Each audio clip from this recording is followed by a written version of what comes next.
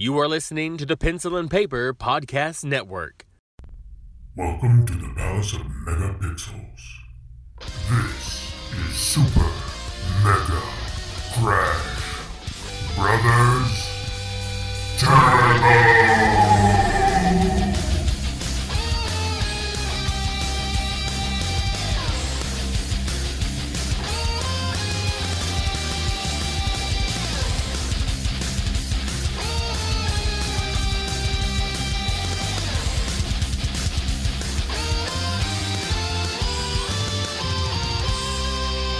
Hello and welcome to Super Mega Crash Brothers Turbo. I'm your host, Stephen White.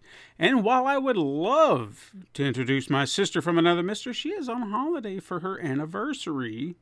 And we had debated on doing maybe a mini pod or just canceling the show in general. But you know what? I decided we'd go a different approach. So with the stars seemingly to align perfectly, it seemed appropriate to do a little cross promotion. A little brand synergy, if you will. You know what I mean? So, without further ado, I would like to introduce you all to my newest podcast host, not of this show, but another show on the Pencil Paper Podcast Network called Horror Ramblings that premiered this past Friday the 13th. Because Horror Friday the 13th, it goes hand in hand. We should all know this by now. And if you are a fan of the horror genre, then you can hear us discussing, analyzing, and reveling in all things horror. While I've officially only known him for a year and a half, it feels like it's been a lifelong friend. Please welcome to the Palace of Megapixels, Lester Blosser. Hello, everyone. Thank you for having me on the show, Stephen. And thank you for being here, because I didn't want, everybody needs a break every now and again, and I didn't want to cancel a show. I didn't want to deprive our siblings of what we have going on. Plus, like I said, we're doing a little brand synergy, so our podcast that we do, Horror Ramblings, just premiered its first episode. It seems like we're getting some traction a little bit. People interested in some way. So I'm anxious to see how it goes. I'm anxious to see if we find an audience, because let's face it, there can be a little cross pollination between video game people and horror fans. So yes, most definitely.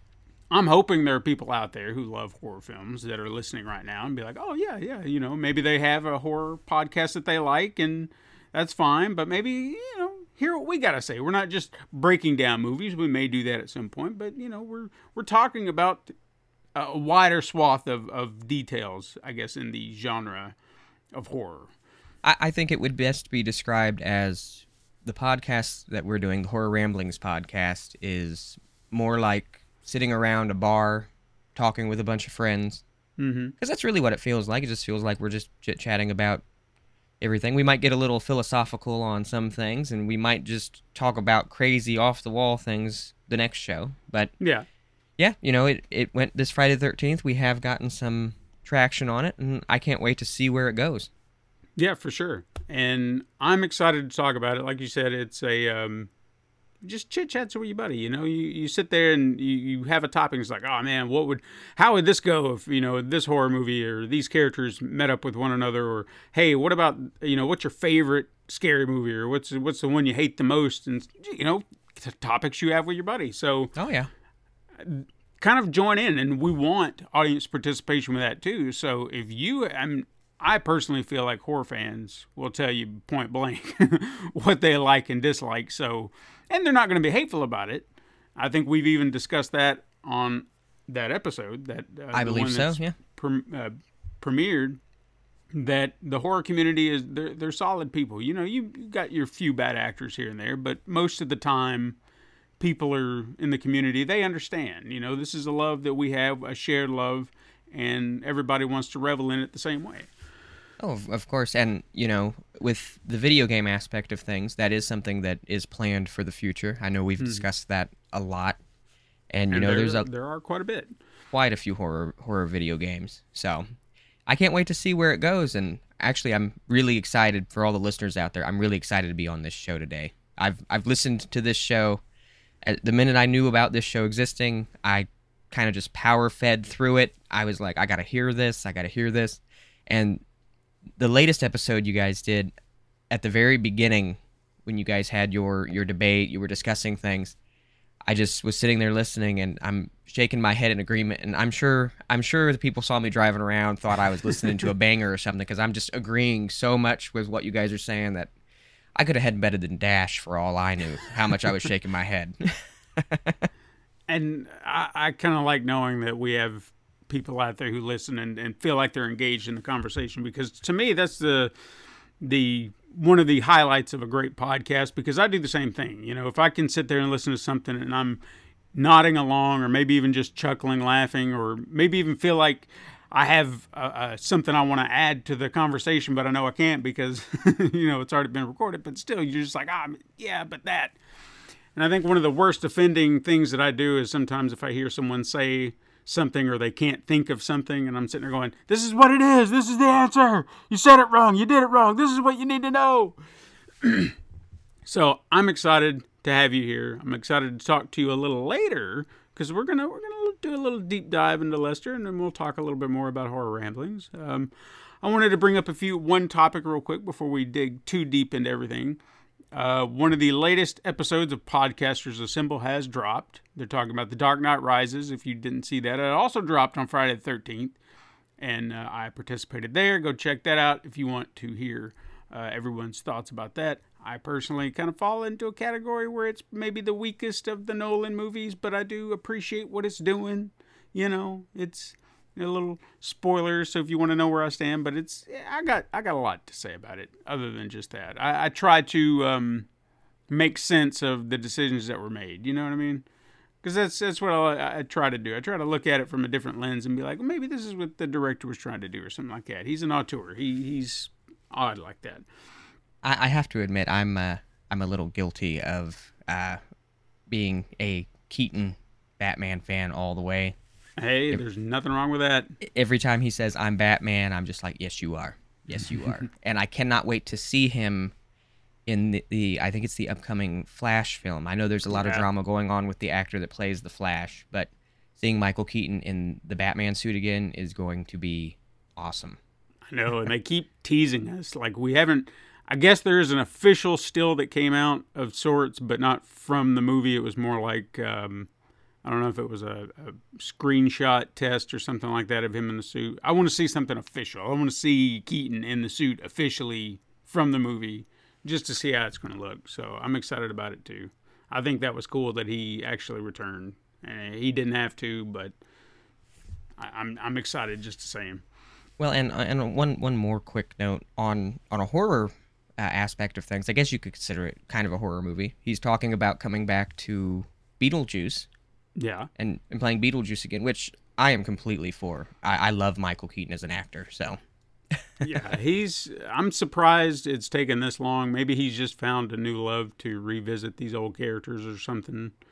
Because I know that's been a topic of conversation for so long, and so many people have made up these mock posters and got everybody excited, and it's never happened. But if he wanted to make it happen, you know, Tim Burton get together and try to figure out what would be the next step for Beetlejuice. I mean, I'm down. There's still time too. He's still able to do it. That's all I could say. Now, while also on the subject of Podcasters Assemble, I did want to bring up something that I added to the website in relation to that. So when I do, and this is a little secret to my approach to Podcasters Assemble, it's not everybody's approach, it's just mine. I like to write out, you know, a big 2-page piece, give or take. It just depends on how I'm feeling about the movie at the time. Explaining my feelings about the movie that we are discussing. And I have saved most of the things that I've recorded, or like written and recorded. And I was looking back over them, and I started thinking about it, and I have deleted a few, and I started to regret it. Because I thought, you know, these were complete thoughts. These were kind of like my own review for the film. So why not put it out there? Why not find a place for it, put it out there, and that way if people want to just read my thoughts, my review of this thing, there's a way to do it. So I added a blog page to pencilandpaperproductions.com. It'll be under the extras tab called Podcasters Reassembled. And it will essentially take you to links that are pretty much blog posts taken from those recordings. Everything that I wrote is posted on there so you can read my complete thoughts. But at the bottom, I've also linked the episode that was featured in so you can see the process. So I kind of feel like it's not just about reading my thoughts, but seeing how the process works within Podcasters Assemble and how they take what I wrote and what I recorded and then edit it together in their full episode and hopefully help you appreciate it even more, because I still think the concept is so brilliant and I champion it all the time. I'm so grateful that I got to be part of this group, and find these guys, because they're a great bunch. They're hardworking. I would love to edit an episode at some point just to see how it would be, but I don't have the time right now. Yeah, So well, their editing is amazing. The fact that they put that all together, because I mean, I've sat and listened to it with you before, and I've listened to it in in a few other capacities as well, and just all the hours that I can imagine that takes is ridiculous. I've not recorded on there before, but hearing everything that I've heard, I think at some point I would like to give that a try, because you talk so highly of them, and after hearing them, I see why you talk so highly of them. yeah. And I think recording would be awesome on there. So I recommend it to anybody, and don't think you have to do it like I do. That's the one thing I try to lay out, because I talked Lace into it at one point, and she joined us for the Mortal Kombat series that they did. So there were, like, we talked about the movies, the games. There might have been something else in there that I can't remember that we spoke of, but she did it her way, and that's what I told her. I said, don't worry about what you think you need to talk about or anything. Just talk about it. Whatever you got to say about it, just talk about it. And that's kind of where I get into my head space when I write these things. Is I'm like, okay, here's the movie. What do I remember about it? What do I want to talk about? And I try to go in a different direction than some of the other people do. Not to try and subvert what they talk about or try to be the outsider voice, but if I feel like there's some trivia about the movie that I want to bring up that I think is fascinating, I'd love to talk about that. If I want to talk about, approaches or behind the scenes stuff, or maybe even talk about the music, because I notice not a lot of people on there talk about the score to a film, and sometimes that's just as important. So I want to talk about that and talk about what went into it. Anything that I can find that would be fascinating to kind of juxtapose with everybody else and their thoughts. So that's just my approach. Your approach needs to be how you go about it. Like, what do you feel about? What do you want to talk about? And so if you're a podcaster and it just one of these movies is something that you have strong feelings about, chime in, throw your hat in the ring. There's no bad entry. Let's put it that way. Because I think that was another question Lace had. She's like, they're not going to use it. I said, no, they're going to use it. They're going to use it. Don't just do it. So there's no bad entry. It's about as good as I can put it. Your thoughts are just as valid as everybody else's. So keep your eyes open. Submissions are always open, as they say, and links are always down below for both the Assemble and Reassembled. So if you want to check that out, I've only posted 3 of my original posts, and I've added pictures too, because I thought that would kind of dress it up. So it's not just a blank post of words. It's pictures and everything that go along with the movie we're talking about. So I thought that would make it a little flashier and nicer to read. So with that in mind, that's all I really had to bring up top. So I'm going to ask you the all-important question that we ask every week. What have you been playing, Lester? Well, I've kind of been all over the map with what I've been playing. It's not so much new anymore. I got Pokemon Legend of Arceus. Mm-hmm. It's on the Nintendo Switch, of course. Pokemon and Nintendo go hand in hand. Mm-hmm. Great game, actually. It's a prequel to all the other games. So you don't go battle in the gyms like you do in, all the original games. You do field research. Basically, you're getting all the information on all the Pokemon. Kind of fun. The biggest thing that I thought was fun about it, you used to faint. You know, your character used to pass out if all of your Pokemon fainted. And then you'd, like, wake up at the medical center or whatever. In this game, if they all faint, you're on your own. You can get attacked by wild Pokemon and everything else. You gotta get away from them. Kind of fun. Haven't really touched that in a second. I've been replaying some Grand Theft Auto. As weird as it sounds, I've been replaying San Andreas. Nothing wrong with that. To me, it's one of the best Grand Theft Autos. Mm-hmm. It always has been. I played it with my dad a lot. He enjoyed it. You know, we don't take it too seriously. We just enter in cheat codes, play the hell out of it, have a lot of fun with it. Sounds like a way to go. Only other thing I've really been playing, Assassin's Creed Valhalla. I'm not as far in that as I would like to admit that I have been. I had that problem. Well, it's finding the time, you know. Things get busy, you know. Yay, adult life. Mm-hmm. But yeah, that's about all I've been playing. I mean, I'm a little boring when it comes to video games. I don't play as much as I wish I could. But yeah, that's about all I've been playing lately. What about you? Well, the only thing I've had time for is Lego Star Wars, and that was kind of in the same vein as what you said, just finding the time. Like, I remember a time I used to be able to come home, maybe play for an hour or two, and that time has just disappeared. The only time I feel like I get to play is on the weekend, and maybe that's 4 hours at most if I get that carved aside. So, but yeah, I played some more Lego Star Wars.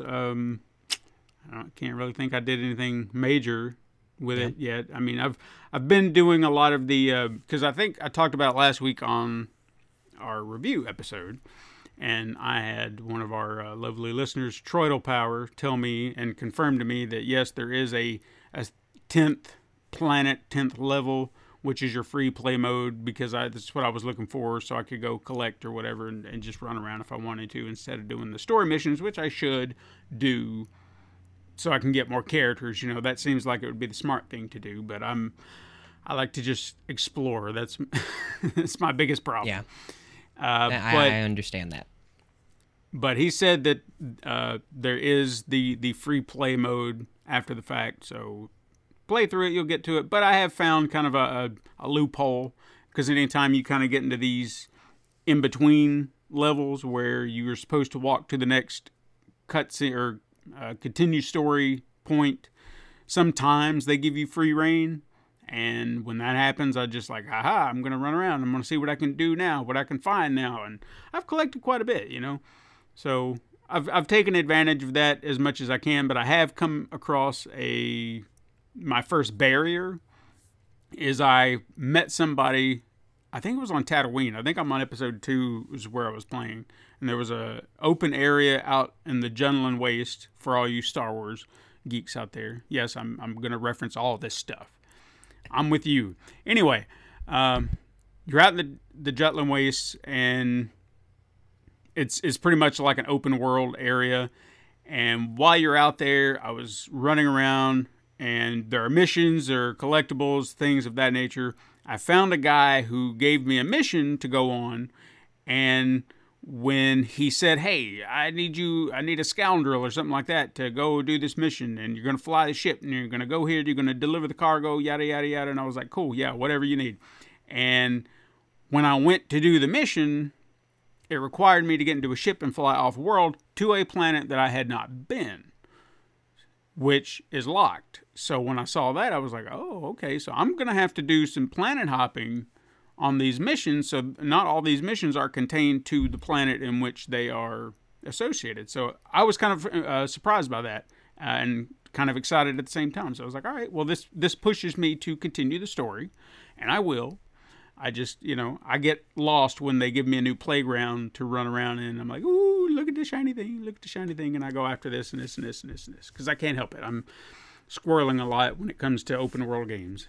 I love open world games, and I'm right there with you. I love to explore. If I can explore, I'm a happy guy. Yeah. And I was going to tell you after listening to the last episode, actually, I meant to text you about it. I remember when Lego Star Wars first came out, I rented it at a random family video in town. Mm-hmm. And a buddy of mine was like, really? You rented Lego Star Wars? And it's like, look, I've read a lot of stuff about it. It's supposed to be really good. Let's just give it a try.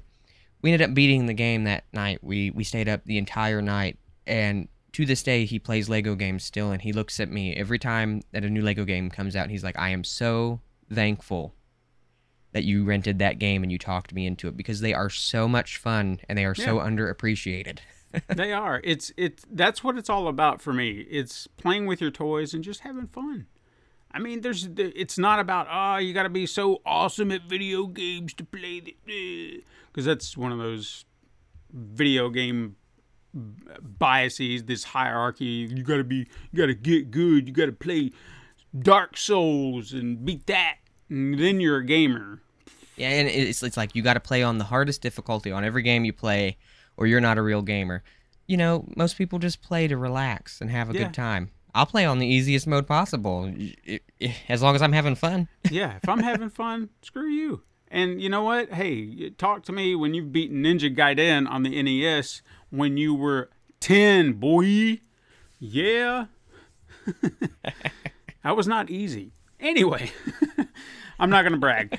So let's get into some news. And, you know, I haven't done this in a while. You know, Lace is always doing the news. I had to put some news together, and it was kind of, rejuvenating. I was like, oh, yeah, I remember doing this. It's kind of all right. This is fun.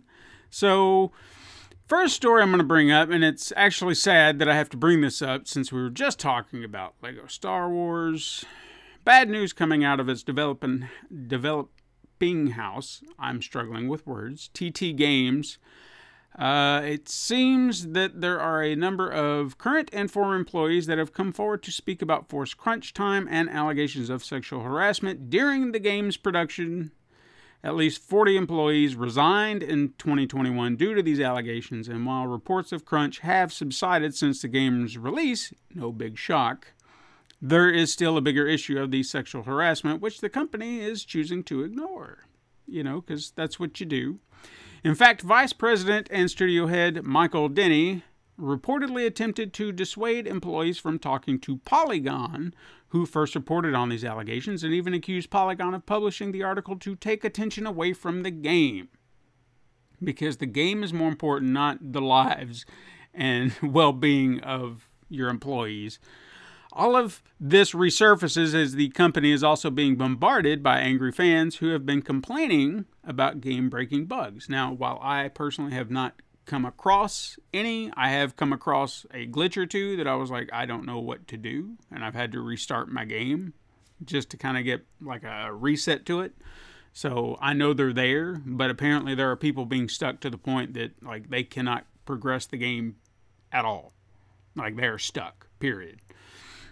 So the company has actually remained silent for over a month about these bugs before finally tweeting that a patch was in the works, but we don't know when it's going to come out. So we're working on it, but we'll let you know whenever it's convenient for us to patch your game. So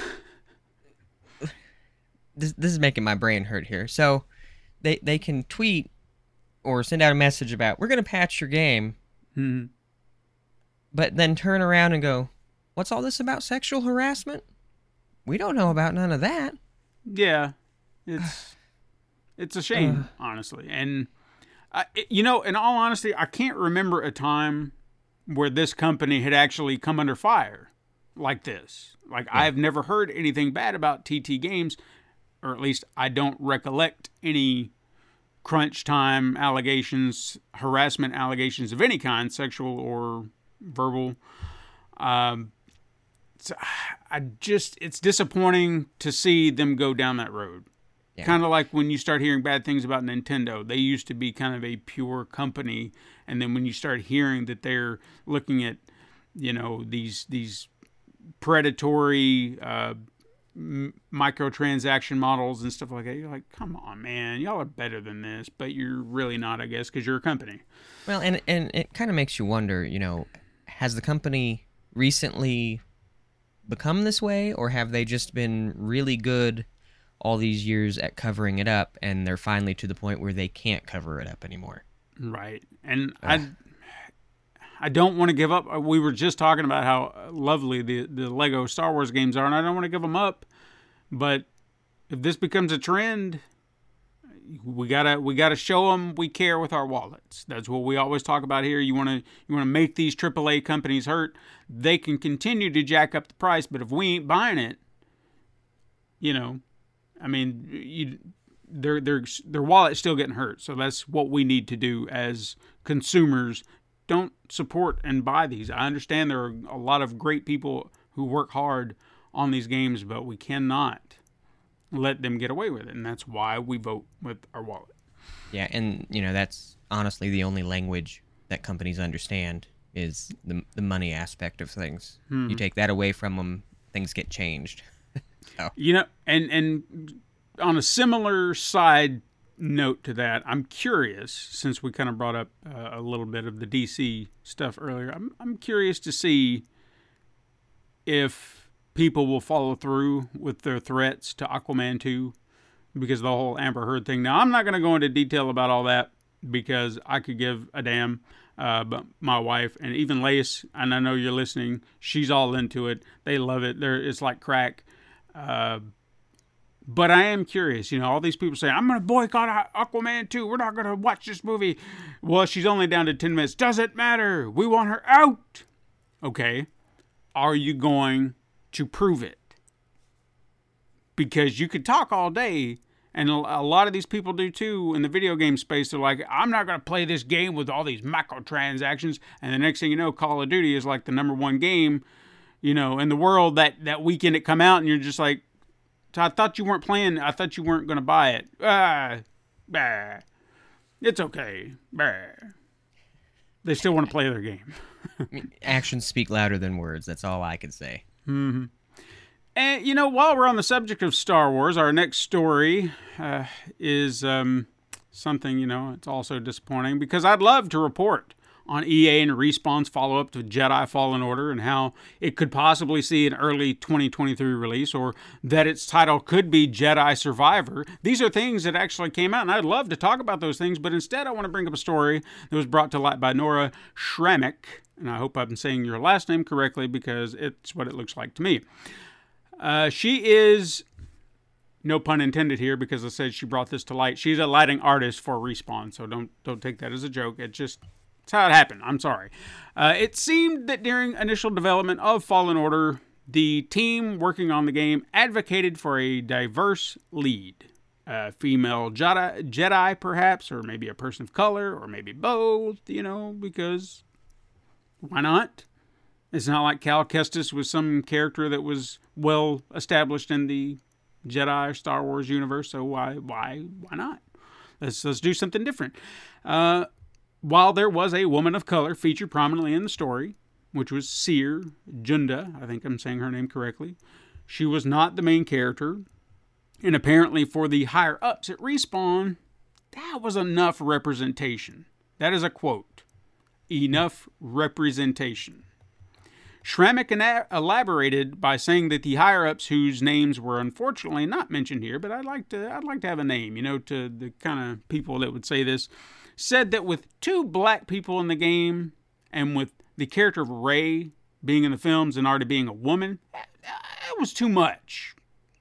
That's too much. Now, to enforce how these statements were no doubt taken from a place of racist and sexist intent, Schrammick pointed out that a separate incident where she was told that all the black people in the game must have glossier skin because, black people have oilier skin.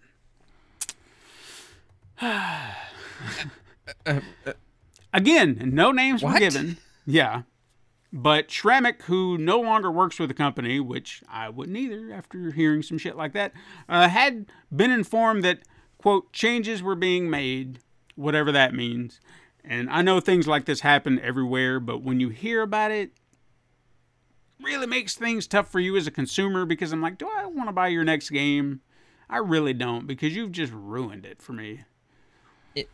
It really makes me want to look back at the first game and just see the details that they might have put in because of it.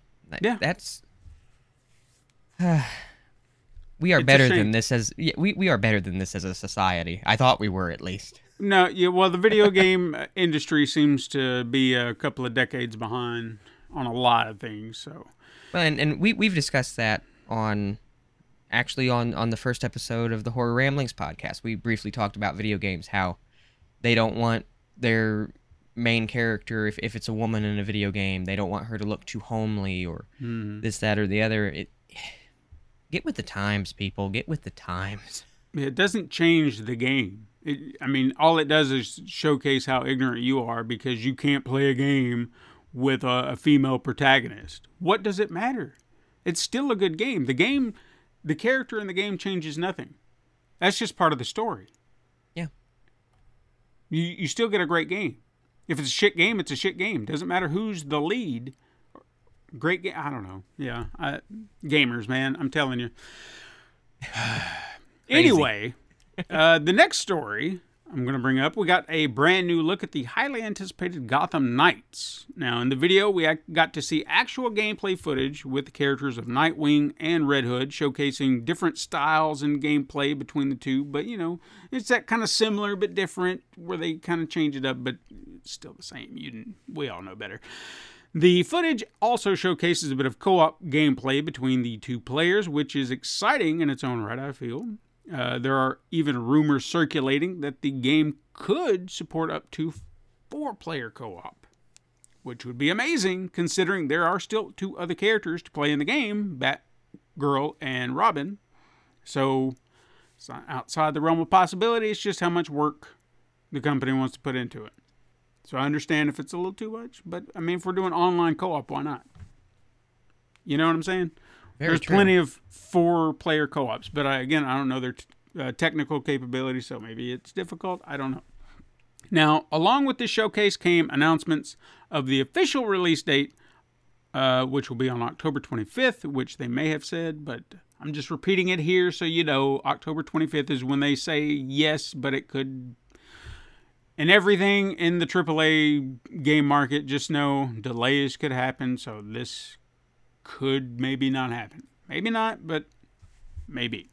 Available platforms for the game will be the PlayStation 5, Xbox Series X and S, and PC. No copies or no versions on the PlayStation 4 and Xbox One, which was a bit surprising since we haven't seen a push to exclude previous generations. So this is going to be one of the first big AAA titles that's actually shoving the last generation to the wayside. And we've discussed that here on the show, where it's with the chip shortages, and no one can seem to get their hands on an Xbox Series X or PlayStation 5. You understand where you kind of still want to give that port to the last gen, because it's, there's going to be a lot of people missing out. But they state, the developer said that their exclusion and the reason they only focused on current gen, the highest possible, graphic capability, RAM, is so gamers get the best possible gameplay experience, which I appreciate. You're not watering it down, and, that's a note CD Projekt Red could have used for Cyberpunk. Anyway, we won't get into that. So what did you think about the gameplay? Did you happen to check the video out? Yes, I took a look at it. Real quick question. You don't have to know the exact answer. This makes how many games that they've done related to, the Arkham Asylum, Arkham City, all those? They've done quite a few.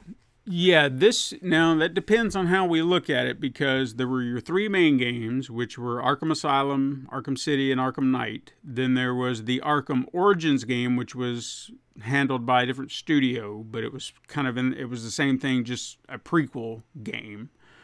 Then there was a handheld game, Arkham Origins Blackgate, which tied into the Origins game. Mm-hmm. Feel like there was another one in there somewhere, but maybe I'm mistaken. So 4 technically, or 5 technically, if I'm counting correctly, and I'm not missing one. Well, regardless, I there are a ton of them. Yeah. I will say this for them. I do think over the course that the games have played out, the combat has gotten smoother, I think. Mm-hmm. I think that the gameplay as a whole has gotten smoother. They've introduced, new little gadgets that Batman can use, that other characters can use as well. And to me, maybe it's just because I'm a fan of that whole universe. To me, I find the games fun as hell. I do too, yeah. And seeing the gameplay for it, the best way I could put it, to me it looked like a cross between the classic shoot-'em-up games, Grand Theft Auto, Mm-hmm. and fighting games, like Mortal Kombat and all that. Yeah. The fighting system looked really smooth from what I could tell. It's open world, which I love any game that's open world. Again, you and I are the same there, being able to explore a map, look around, see crimes. It kind of gave me the vibe of the Spider-Man games. Yeah. You can go around the city and, if there's crime happening, you can stop it.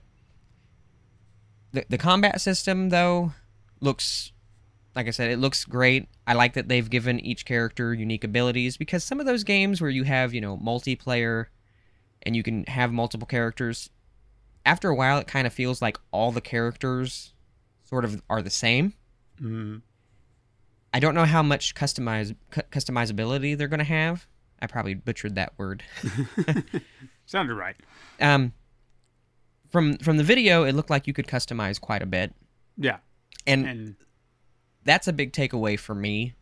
I'm that guy that will spend an hour designing a character and, making different changes. Do I want their eyes this color or this color? Now, I know that this game's probably not going to be that detailed. Right. But the fact that you can change up the look of the character a little bit, things like that, I think that's really cool. Mm-hmm. I hope they have some maybe hidden things in the map that could unlock some extra things for people. Sure. I'm really interested to see how driving in the game goes. In the video that I watched, it showed Red Hood, I believe, jumping into a vehicle that someone was trying to steal, run off with, and it looks fantastic. Now, how that's going to play out when you're actually playing the game, who exactly knows? If they do it right, it'll be epic. But again, that's one of those things. Until I have a controller in my hand and I can play that part out, that's the only thing that I'm like, I wonder how that's going to be. Yeah. But as far as the gameplay itself goes, I think it's going to be fantastic. I think they've always seemed to improve upon previous versions. And that's one thing that I really appreciate about these games. They've never really let me down. It's one of those games that even if the story might be lacking a little bit, or even if, something might be a little off, or I don't like the way that something ends, the gameplay is always fun to me. Yeah. So I will give it that all day. But what about you? What did you think? I'm excited for it. The Arkham formula, I guess I would call it, when it comes to combat, it seemed very intact. Like watching Nightwing. He was Robin, we know. When he was bouncing back and forth between enemies, I was like, yeah, this has a very Arkham-esque feel to it, where when you're fighting as Batman, if you're hitting the right buttons, you're doing this, you're doing that, you bounce, and you just take out all the enemies all at once. The co-op is what I would really love to see more of, especially if they do the 4-player, because if we're doing... Because localized co-op for a game like that's just not going to fly. So we all know it's going to have to be online co-op. You get your buddy, whether you got one, whether you got 3 more to play with you, and you've got a whole team. How does that play out? Like where you're at in the story, where I'm at in the story, do we all kind of, how does that work? I guess is what I'm curious about, because I think the only time I've really done kind of an online co-op with someone playing a game like that was in Dying Light. And it seemed as though one person's story would be progressed, but you would help them on it. Mm-hmm. So I don't know if that works the same way here, or if maybe if we all started the same game together, would we progress the story together? If I fell behind, would I just help you up until a point, and then my story would progress further as we go along together, or what? That's kind of what I'm curious about. Or does it have to be a separate game altogether? So you've got your single player and you've got your co-op. They still play the same story, but they're two different save files. You know what I mean? Yeah. So I'm curious about how all that's going to work, and I'm kind of hoping maybe in the next video, if they showcase, which they should, Batgirl and Robin, how the co-op actually works and go into more detail, especially when it comes to playing together long-term story-wise. Because if I can play the entire story with someone, I'd like to do that. I think that would be fun. And you can experience it together. Well, and I also think it'll be interesting to see the different characters have different skill sets. Yeah. And it'll be interesting to see how they factor all of that into the game. Because I know that they will, but it'll be interesting nonetheless to see how that all factors in. And in the combat situation, you know, if they do a co-op with 4 players, things could get a little messy looking. Yeah. When you're all fighting. So it'd be interesting to see, you know, are there going to be parts in the game where, you know, if you hit the right button at the right time when you're next to another person in co-op, you know, will Nightwing help throw, you know, Batgirl into somebody to fight, or little things like that, you know. Yeah. Different team up moves and stuff like that. I think that would be interesting to see if they're going to do that. I don't know that 100%, but well, one thing that just kind of came to mind as you're talking about that I think would be really cool is, say maybe you and your friend playing together, maybe you're just doing 2-player co-op, just to kind of keep it simple for right now, but you come on to like a street gang happening, you know, and there's a big truck there. Everyone starts fighting. Then you have that one guy that jumps in the vehicle, kind of like they do in Spider-Man, and then they take off, and then you've got to go chase the car down. So if that situation happened, one of you could go after the truck while the other person hangs out and, you know, continues to battle all the thugs in the street. Wouldn't that be cool? Because then that gives you a reason to kind of split up and handle 2 different things at once. I think that would be neat. So you're not having to always rely on each other, or maybe you can both run around Gotham City and taking care of separate crimes together. So you're patrolling different sections separately. Why not? I don't know. There are opportunities just thinking about it. I don't know how feasible it is, but today's gaming, I mean, this is not Nintendo days. This is like, we could do this. It could happen. So I'm hoping it's that intricate is what I'm, I guess, hoping for most. And I think that's why it's not available on some of the older consoles. Yeah. You know, like you had said, I think it's more, we need more power to do these things in these games. And it does suck because I have an Xbox One, so I'll be missing out. Yeah. You know, I was a Sony kid, but getting my hands on a PS5 has been impossible. Oh, yeah. It's insane. And, you know, it is unfortunate, but when those systems do become available again and a little bit easier to purchase, you know, I guess I can look at it from the angle that I'll have a lot of games to play. Oh, yeah, for sure. When I get it. You know, there's nothing I can do about it. I can't magically, you know, stop the chip shortage or anything. So you kind of have to look at it like the glass is half full, I suppose. But well, according to Sony, everybody should be able to get their PlayStation this year, so we'll see how true that becomes.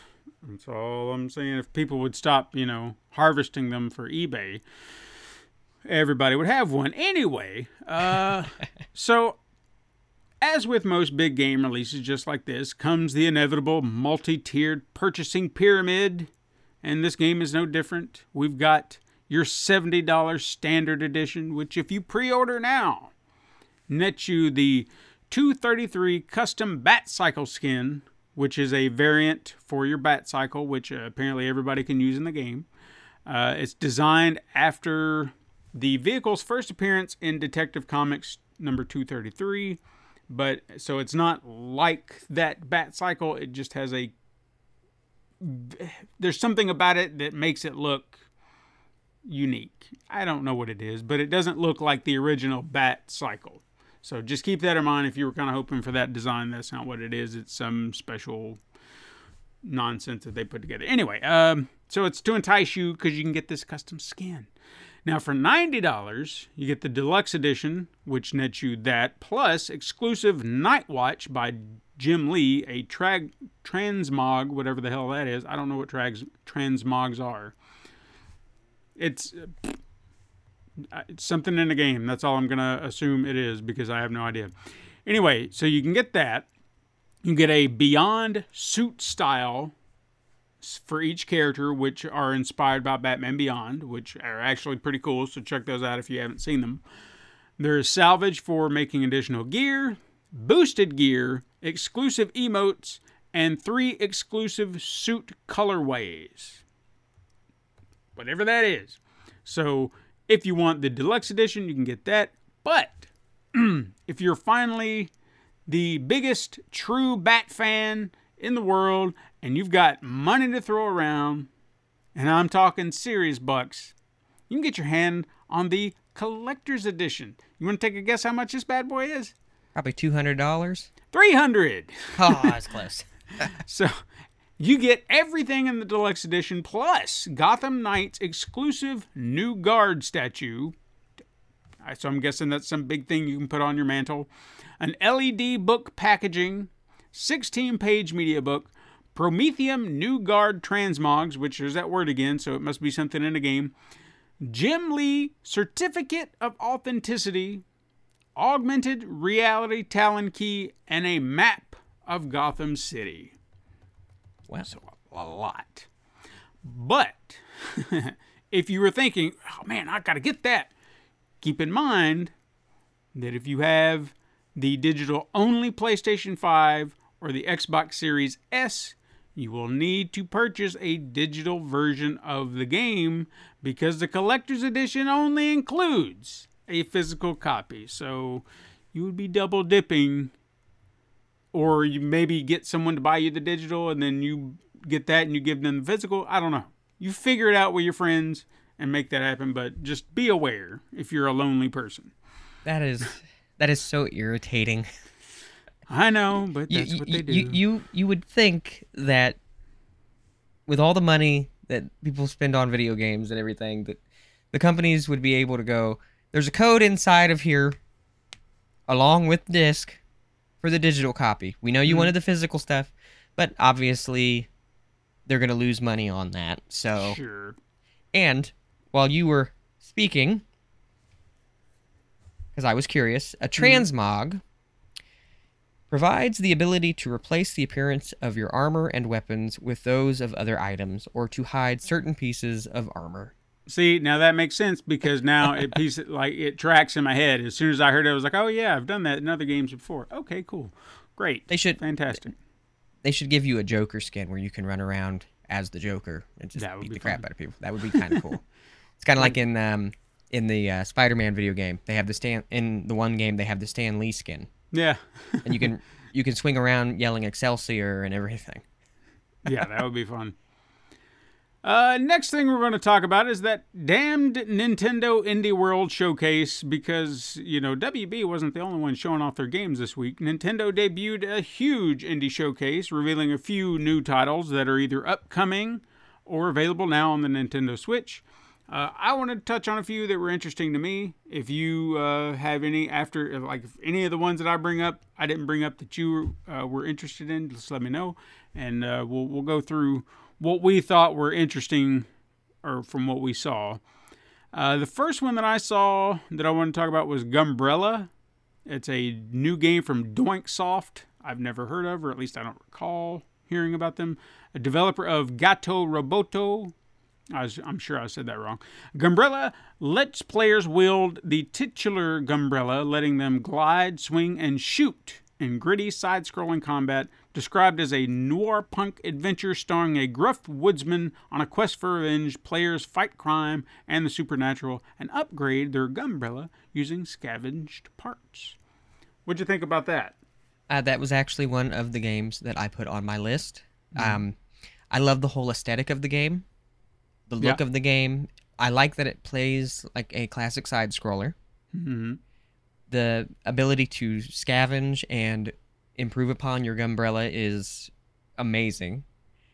And the bosses, some of the boss battles and things that I had seen in the trailer for it, it just looks like it's going to be one hell of a fun game.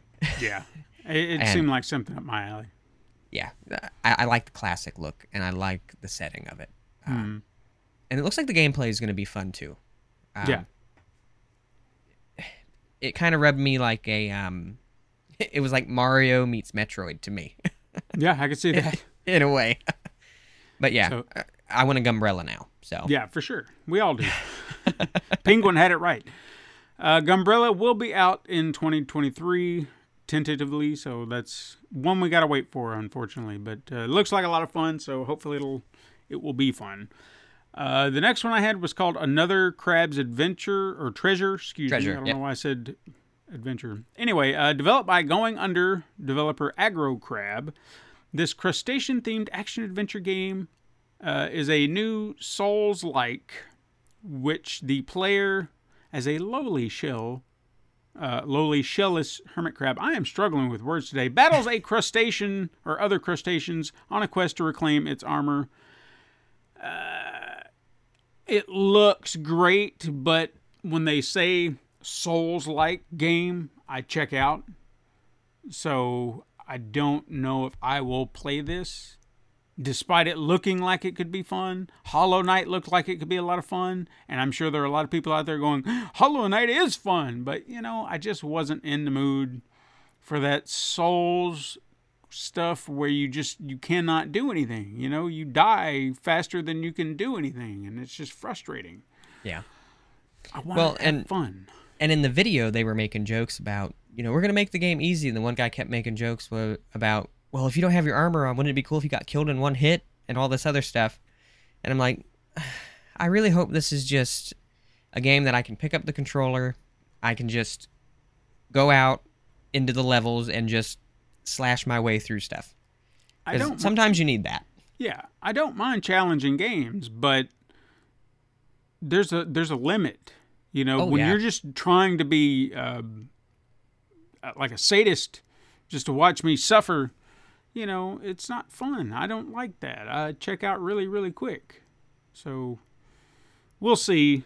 2023 is when it looks like it's going to come out. The next one, this one really got me for just because of the vibes I got. It's called Aleckhead. It's a clever, challenging 2D platformer with clever mechanic. Whatever Alec, the tiny robot, touches, he can throw his head, he can charge things up with his flow of electricity, and then it just creates this brilliant puzzle platformer that I thought looked like a lot of fun. Kind of gave me Mega Man vibes. I was just going to say that, actually. It made me think Mega Man the instant that I saw it. And when he threw his head, I fell in love with the game as soon as I saw him do that. Yeah. And I love puzzle games, and it doesn't seem like it's overly complicated puzzles. No, it's just trying to, deduce the room and figure out what to do. And there is a time, I know when he throws his head, you have to get back to it. I think it's 10 seconds or something of that nature. But it looks like it's kind of a time strategy game as well. And I like those if they're done right. Yeah. But that was one of the ones that I had put on. And if I remember right, I believe that game was designed by one man. Which wouldn't surprise me.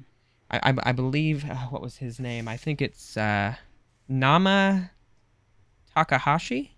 I might have said that wrong. That sounds right. But yeah, I'm with you there. I thought it looked a lot like Mega Man, and I thought it looked really cool. Yeah, and it's coming out summer of this year, so hopefully we won't have to wait too much longer to see if it's a good game. Looks like a lot of fun. I really hope to hear great things about it. Yeah. The next one I had is an older game, but it's now finally coming to the Switch, called Ooblets. It's a Pokemon-esque life simulation where players can grow and train the titular Ooblets as they build a life in Badge Town.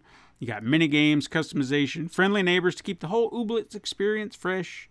Summer 2021 or 22 also. This game, I actually remembered. Like, I had to look it up to see if this was the game I was thinking of. Back in, it might have been last year, as I remember. Or, no, when the 2020. So whenever it released, there was some controversy surrounding the game because it was going to be like an Epic Games exclusive, and the game designer was just like, hey, everybody, chill out. What are you freaking out for? You toxic, people in your games. You're just so worried. Just chill out, dude. And, gamers were like, fuck you. Because, that's how they are. And then he kind of took it a step too far where he's just like, gosh, you've got to chill out, man. You're just so toxic. And, gamers don't want to hear that. So they just continue. It's volatile. Back and forth. And finally people are just like, shut up, dude. Just chill. And he finally apologized. I remember something like that. So, good to see it didn't ruin the game. And now it's on the Switch. So 2 years later, if you were kind of wanting to play that, but you didn't want to get the Epic Game Store, hey, now you got the Switch option. Yeah, I put that on my maybe list. Mm-hmm. I thought it looked like a lot of fun.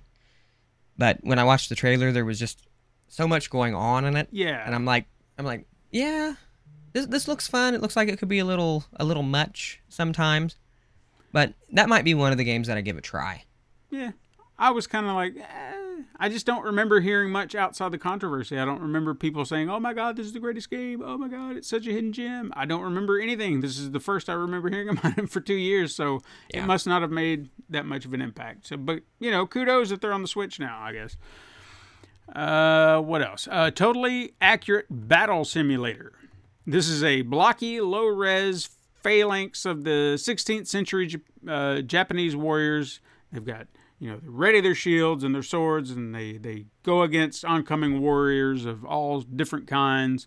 You can set up weird scenarios with different types of characters, cavemen, animals, whatever. It's kind of like one of those physics-based, ragdoll kind of games, kind of a strategy sim. I guess it would be the proper term for it. Comes out this summer. I don't know if I'd go out of my way to play it, but it could be fun. Kind of like what was that one game? Human Fall Flat, which is also kind of that physics-based where you're like this little white blob of a thing and you're just flopping around. I like the ragdoll physics of it. Yeah, I think that's fun. If it's like really, if it's really low cost to get it, or if they maybe put it on for free, I'd probably give it a download. I like games that are kind of goofy and you don't really have to focus too much on. It doesn't look like it takes itself too serious. No, not at all. I think it's just it'd be a fun game to have some laughs with. Sure. Especially if you can do it 2-player or something, and you're just messing about. Yeah. I know that Katrina and I had a lot of fun with Human Fall Flat, just screwing with each other and doing stupid. Because the physics of it all is what kind of makes it entertaining. It can make it frustrating, but it can also make it entertaining. So, I get it. Soundfall. It's a fun blend of music-based rhythm gaming, dungeon crawler, and looter shooter. You'd guide your Guardian of Harmony solo or with 4 players.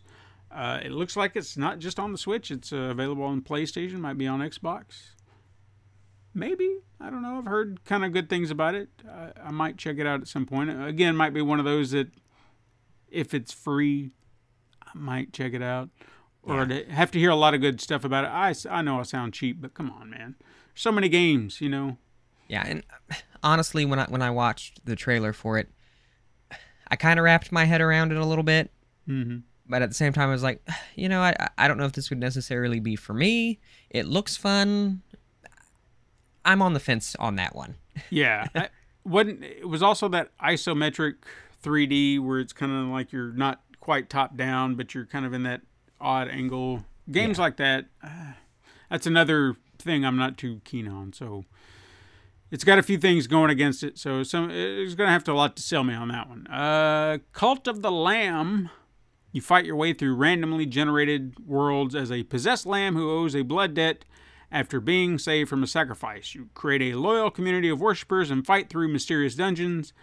I'm typically not a fan of this type of game, the randomly generated bullshit, but narratively and design wise, it looks like it could be fun. So maybe I could get past that if the game itself and other aspects were more entertaining. But I just don't like that randomly generated nonsense. Ugh. I thought it looked unique, and the biggest thing for me, which is going to make me sound really lame, but the biggest thing for me was I loved the title and the little story. Yeah, I thought that was great. Yeah, that was kind of the selling point for me. I was like, that is kind of cool, but the gameplay, I don't know. Yeah. So it's 50-50.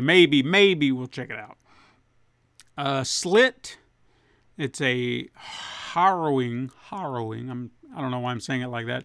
Ocean abyss, and you unravel forgotten mysteries, explore the dangerous waters, possess sea creatures, solve puzzles to travel deeper into the darkness. It reminded me of Limbo. Did you ever play that? Yes, I have, and that I put it on my list for that reason. I thought Limbo was a fantastic game, Mm-hmm. and when this game showed up, and I got to see some of the gameplay for it, it made me think of that a lot, and just the whole atmosphere. It's got that creepy atmosphere, but you're so curious about everything that's going on in it as well, because for being in black and white, and black, white, and gray, I guess I should say, it's a beautiful looking game. You wouldn't think just with that basic color scheme and everything that it would have much to show, but I thought it looked like a beautiful game. Mm-hmm. Yeah, no, I agree, and it kind of one of the reasons I brought it up. It just the aesthetic of it, the shadowy aesthetic, the creepiness to it. It could be a lot of fun. I also like the fact that you can take over different sea creatures. Yeah. It kind of adds a puzzle vibe to it, which makes it unique. I didn't get a date on that one, or at least it passed me up, so I don't know if it's out yet or if it's coming out later this year. June of this year. Okay, so we got a month, so it's almost here. The last one I got is Card Shark. This was an adventure game full of cunning, intrigue, and delectable deceit. Enter a world where you need to play your opponents better than you play your cards.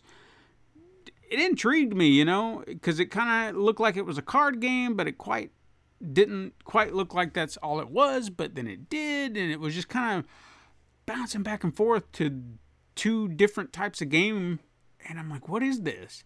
And that was enough to make, because I love when you can take two drastically different styles of gameplay and make them intertwine in some way. I know that there are a lot of other games out there, or a few out there like this, where you take two different styles and mesh them together to make a game like this. And for the life of me, I can't think of one right off the top of my head, but anytime I see this kind of thing, it's everything I want.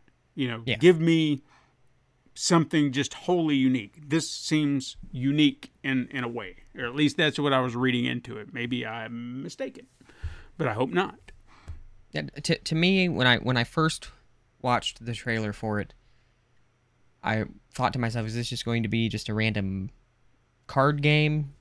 Is that all you're going to do this whole time? But then they started giving those subtle little hints that there was more to it.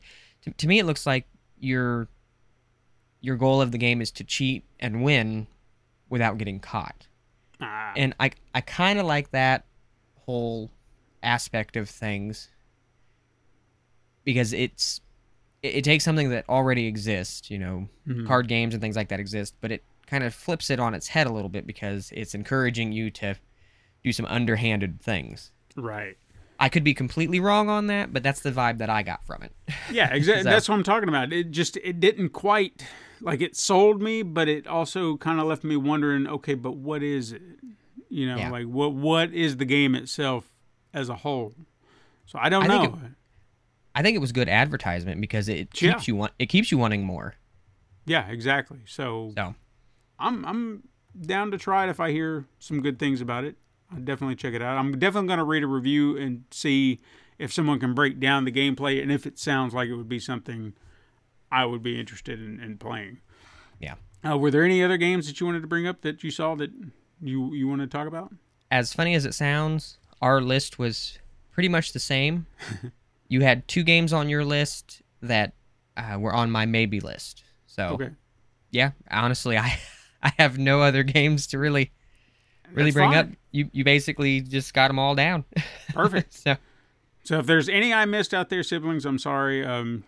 You can hit us up on Twitter and say, hey, what about this game? What do you think of this game? And, maybe I'll talk about it next week. But you got to do the work. You got to tell me to talk about it, and I will. Quickets. I've got a few quickets here. What do we got? First things first, and we haven't talked about this in a while. And Lace is just going to be so upset she missed this one. Epic Games.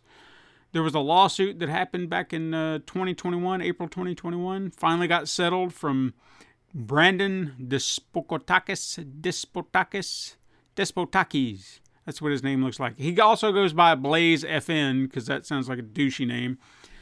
The lawsuit was settled out of court or in court or by the Federal Court of Australia on May 2nd. Despo Douchebag was caught selling in-game accounts to other players in Fortnite, which would then come with rare items and even cheats for the game. And while details of the final settlement are undisclosed, they did include the end of Blaze store, which I feel like should have already been shut down, and an undisclosed amount that he will be donating to the charity Child's Play, which we've supported in the past. So at least his, blood money's going somewhere, the douche. Anyway, how about that? imagine getting sued over Fortnite. Right, exactly. But hey, Wow. Epic Games had some itchy trigger fingers there for a while, or at least they were getting a lot of lawsuits, so they finally were just like, well, it's our turn now. You remember they were getting sued for the dance moves, the Carlton, the Yeah. whatever, all I that do remember it. Yeah. God, that seems like ages ago. fate. Right? Sony CFO Hiroki Totoki, I said that right, stated that in an investors call that he believes PlayStation would have to reduce its own investments in AAA games in order to justify offering them as day one titles on PlayStation Plus, because that has been a topic of discussion where they are kicking off their new PlayStation Plus tier program. So you pay like $100 for more access to games, and I think there were some lower tiers, or $100 might not have been the biggest tier. I don't remember. It was weeks ago, and I've already forgotten. Point being, there are new tiers of PlayStation coming in June that are going to get you access to older games, older titles. So PlayStation Now is going to kind of fold over into that, which is something we've all talked about doing. And so if you wanted to play old PlayStation 3 games, PlayStation 4 games, PlayStation 1 and 2 games, if you want to go to that higher tier, because you got to pay more to get more, baby. They are saying that, hey, we're going to give you all this stuff, but to do what Microsoft is doing, which has always been a question we've had, how do you justify releasing games on Game Pass, $10 a month, day one, brand new, on your service? How do the publishers and developers get their money? You know what I mean? So he's pointing out our concern, like the one big question: how do you justify that? How do you do that? And maybe it's possible, I don't know, but I'm kind of with him. How do you justify that? You're going to have to cut money somewhere to make up the difference. I know with Game Pass, not all games on there, but some games you start to play, you get really into it, and then you can get a notification that it's going to be going off of Game Pass. Mm-hmm. So you end up having to, if you want the game, you end up having to buy it. Sure. That doesn't completely justify it, because there are some games that have been on there since I got my Xbox. So I don't know if maybe they're looking at it from that angle, like we'll give people a taste, and then eventually they'll, pay for the game to keep it. Xbox does a lot of stuff that I'm like, I don't know how they do that either. I still remember when Sony was offering PlayStation Plus for free. They had free online for the longest time, and that just irritated Microsoft so very much. And they ended up finally having to have people pay for it. I like the tier system, though. I mean, if people are going to pay more for something that they want, I don't see a problem with that. And I'm kind of in the boat where I don't mind. Like, I would try it just to see. But if I don't get anything from it, like if I look at what I've paid for, kind of what I did with Apple TV. You know, I had gotten a free trial for Apple TV for like 6 months. And there were some shows on there that I wanted to watch. I put my time in for it, watched the shows I wanted to watch, and I know Severance is on there now, and I should be watching that, but I canceled it before the show came on, people.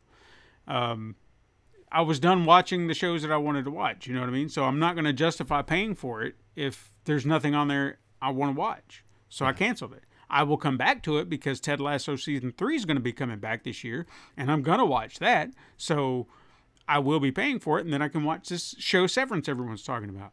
But right now, just no point. Same with this. If I pay for the higher tier, I go an entire year, and I didn't feel like I got anything extra out of it, I go back to the cheaper tier.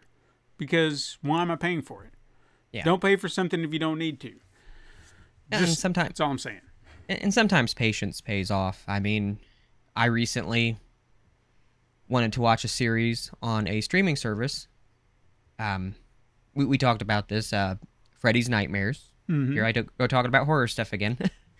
It was on a streaming service exclusively, as I do my finger parentheses here. Mm-hmm. And I almost paid for a streaming service. But I was like, you know what? I'm going to wait just for now, see what happens. I could pay for it for a month and binge watch it. Yeah. But then it became free on Tubi to watch. So Which was surprising.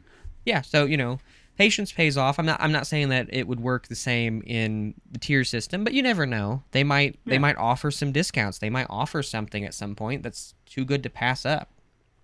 See, like for example, where you're at right now, where you said that you're still waiting for your PlayStation 5 and you're going to have a lot of games to catch up on, you getting like the second tier, which I don't remember if that was like Elite or something like that, but whatever the second tier was, that would be perfect for you because that automatically gives you access to a set amount of games for the PlayStation 5. So you'd get like God of War, you get Spider-Man, you get Death Stranding, Returnal. I know there are a few more, but they give you like a set amount of games like that are all popular and well known. And it's like, here you go. So these are yours to play. So that's already kind of a plus for you from the outset. That gives you games to play, and then you can go from there. Now, after that, you might not need them anymore. You may have got what you needed, and you're done. So who knows? And in all honesty, maybe I'm old-fashioned like this. I like to have a physical copy of the game. And yeah, I understand that. So I will play, I will play it if it's on the system where I can download it off of the system and I can play it that way. But the minute that those games go on sale, the physical copies of those games go on sale, I'm buying those physical copies, and then I might not need the tier anymore. I understand. So. I've really leaned into digital here lately, but when it comes to film, I do prefer having both. Like, I want my physical copy, and then I got my digital copy. There are certain ones that I can do without a physical copy. Like, if it's just some little rinky-dink movie that I saw, and I was like, oh, man, that is kind of cool, and it's maybe like $5. I'm like, you know what? Yeah, why not? I'll add it to my digital collection. But stuff like Marvel films or very hard-to-find films, certain horror films, I want my physical. I want it right here in my hand. Yeah, you want to be able to touch it. Yeah, best possible quality ever. That's what I want. Yeah. So I get that. Where are we at? Oh yeah. So Bethesda has announced that their upcoming video games Starfield and Redfall, which sound like two sides of the same coin for some reason, will no longer be released this year. Big surprise. Nintendo Switch looks like it will be getting a price drop, maybe, possibly, or at least the original model, like before they updated it and made it flashier. The LED screen or whatever, I don't remember what it was. Anyway, it could be going from $299 to $250. I don't know if that's 100% official yet, but I thought I'd bring it up just in case. So if you're looking to get one, might be time to look. The Call of Duty Warzone Monarch expansion is said to allow players to control Godzilla and King Kong. Prove it, because I haven't seen any gameplay footage. I watched some gameplay footage of this thing, and it was already talking about it on this show, where I was like, man, they're going to make me play this game. And then I saw gameplay footage, and it was Call of Duty, and I was like, see, this is why I wanted to see gameplay footage, because nothing about that looks appealing. So you've already lost me. But you show me playing the monsters, then yeah, sure, we'll talk. Because that's what I want to do. Yeah. New trailer for the new Monster Hunter Rise Sunbreak expansion was released, showcasing new areas, new concepts like the Follower Quest, which are single-player quests in which the player is teamed up with an NPC from the campaign, as well as the new Switch Skill Swap ability, which allows players to assign Switch skills to two different loadouts, swapping, which you can then swap between a hunt to kind of change up your tactics. Sounds pretty interesting, I suppose. But I haven't played the new one, or Rise, because it's on the Switch, and I just don't have time for that. I don't have time for that. Hey, do you ever remember that game, Metal Gear Solid? One of my favorite games. There might be a remake in the work. Okay, I can live with that. Maybe, reportedly. So we'll see. Do you like kart racers? Yes. Do you like adult animation characters like Peter Griffin and Hank Hill and Stan Smith and Corvo from Solar Opposites? Very much so. Okay. Do you have Apple Arcade?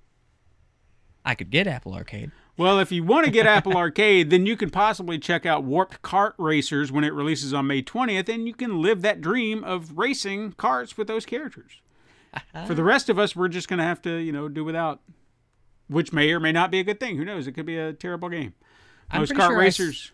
I'm pretty sure I saw some clips from that, and I didn't know Hank Hill's mower could go that fast. So, oh, dang it, Bobby, get out of my way.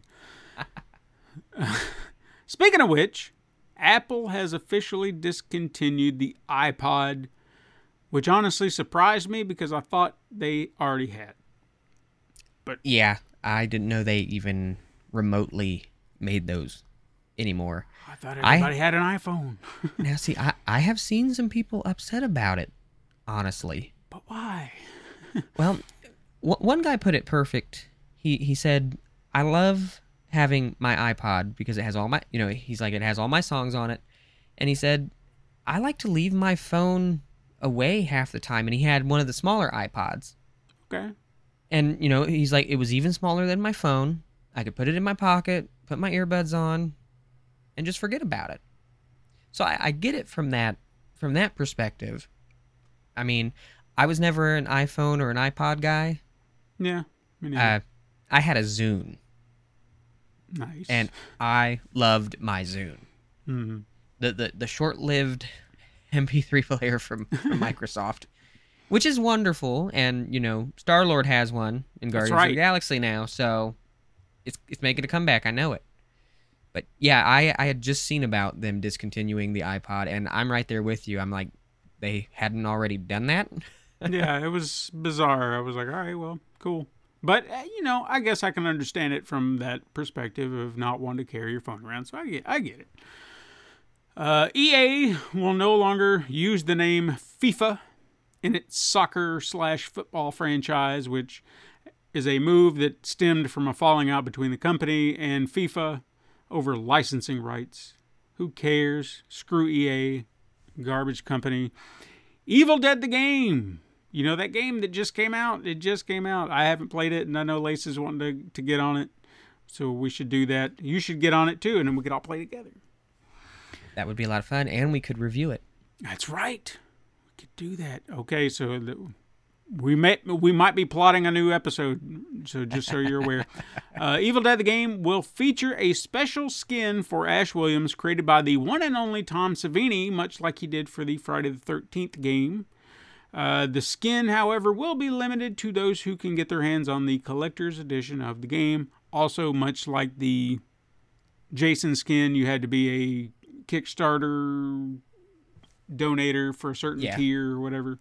I got that son of a bitch, though. Screenwriter Jeremy Slater, who is currently working on the script for Mortal Kombat 2, said that he isn't sure how much of the story Johnny Cage will be featured in. Now, as a writer, isn't it your job to know how much a character is going to be in a movie because you're writing the story. Yeah. It was kind of an odd comment. Now, maybe he hasn't got that far. Maybe he doesn't know which way to go. So maybe if he's that far away, but it says he's currently working on the script. So I kind of feel like you should have a goal in mind of how much you want the movie to center on Johnny Cage. It's a bizarre comment. Extremely bizarre. Finally, there was a teaser for the upcoming Resident Evil Netflix series that dropped this week. What'd you think? Did you check that out? I checked out half of it before I got called away again. Adult life, yay. What I did see of it, though, I'm gonna let it play out. Okay. And see how it looks. How do I put it? I'm really sort of on the snobby side of Resident Evil, I guess you could say. We grew up playing the video games. Yeah. And, you know, the movies really have nothing to do with the video games. But we all went and watched the movies when the movies came out. And because I kind of grew up with those movies to a degree, that's what I'm used to seeing. So when I see something that's more accurate toward the video games or different, it kind of throws me for a loop at first. Doesn't necessarily, mean that I think it's going to be bad or anything like that. But Netflix with their series, sometimes I'm on the fence with it. Yeah, because this could definitely be one of those where they leave us hanging like they did with Cowboy Bebop. You bastards. But I'm just kind of like, I mean, I'll say that Lance Reddick as Wesker is an inspired choice, but yeah, just because you put a great actor in an interesting role like that doesn't mean it's going to be good. And how much of it is he even going to be in, because it's supposed to be about his kids. Yeah. So I don't know.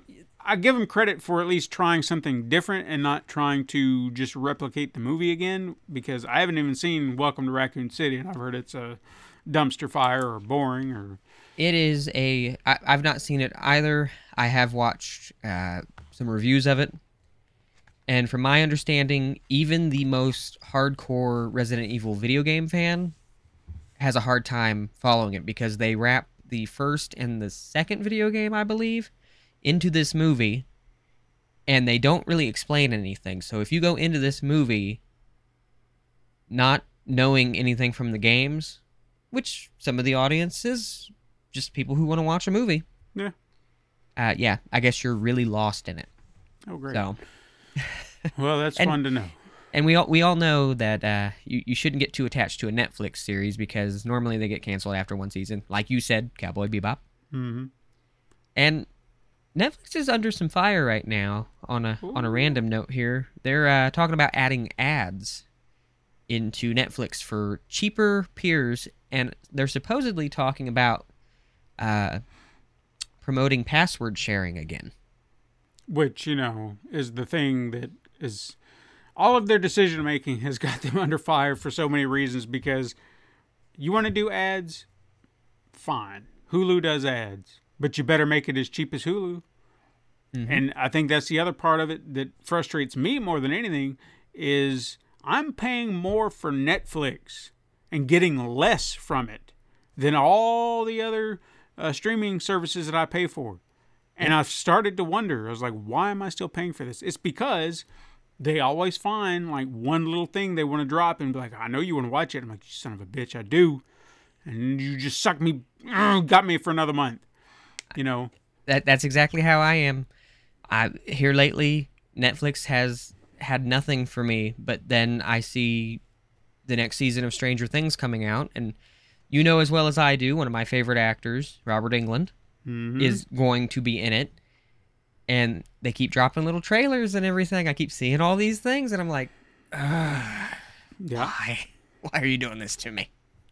So it may have to just turn into getting on Netflix when it's convenient, or when they drop everything. You just wait and just be like, all right, well, now I'll pay for it for a month, and then I'm off and on, off and on. So It'd be nice if they just had a feature where you could just click a button. It'd be like, no Netflix for you, but when you're ready, just hit this button, and you're good. That'd be nice. But no, it's anytime you do that. Oh, what?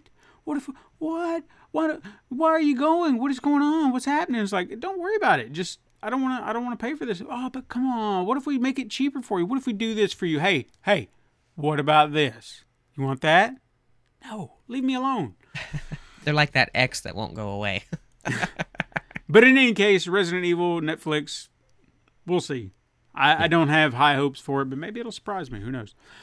I've got one bit of weird news I want to share with you, because this seemed like it was just the perfect bit of weird news for the show that you were going to be on. So I'll ask you up front, what do you think of when you think of VR? When I think of give me VR, a word. Other worlds is what I think of. Okay. What about immersion? Immersion. Okay. That would be the second one I think to come to mind. All right. Well, we're gonna dive off of immersion, because I've always been a huge proponent of making VR more immersive, and I really feel like the advancements in haptic technology is really helping that become more of a reality. So we feel little things, we do little things, and everything's more intricate. Because when you're moving and it's just not quite lining up, it just doesn't work. But when it can really immerse yourself into it and it just feels so real, that's when it's got you, you know? But in saying that, there are advancements, then there are limits. Yes. And it seems that there's a team of researchers at Carnegie Mellon that have decided to pursue those limits and then go beyond them. Now, this team lined a board with numerous ultrasonic transducers, which have then been affixed to the bottom of an Oculus Quest 2. The transducers will emit ultrasonic energy, and they are positioned at the user's mouth to create a variety of sensations in and around the mouth. One demo gave the impression of smoking a cigarette, minus the smoke and the cancer. Another simulated wind blowing across the face while you're riding a motorcycle, so you kind of feel the wind just hitting your face and all that. However, somebody decided to go a step farther. A step too far, in my opinion. Now, this other demo, the user walks through a darkened area. And then you come across a spider web. And then you got to push through the spider web. And then, as you do so, you feel the spider web tickling your lip. And it kind of makes you uncomfortable because you're just like, it's nasty. And especially if you're not keen on spiders. Now, if you relate to that last sentiment, you just don't want a spider web on you, it gets better. You destroy the spider web, that alerts a nest of spiders which will then begin to attack you and then make their way to your mouth and trying to get into your mouth. And then the user can actually use a flare gun to try and kill the spiders trying to attack you, but then in turn, that will also simulate the feeling of spider guts and goo splattering all over your face. So you got spider goo smacking your face, you got spiders trying to crawl in your mouth, and that sounds like fun, right? Tons. Oh, man. Especially, think about that, seeing it in a VR headset, and you're going to freak out. I've seen people freak out just from like the visualization of something coming at you. You're like, but feeling it? Holy shit. I think it's amazing that they were able to do that. I will admit that. That's amazing, but do we need that?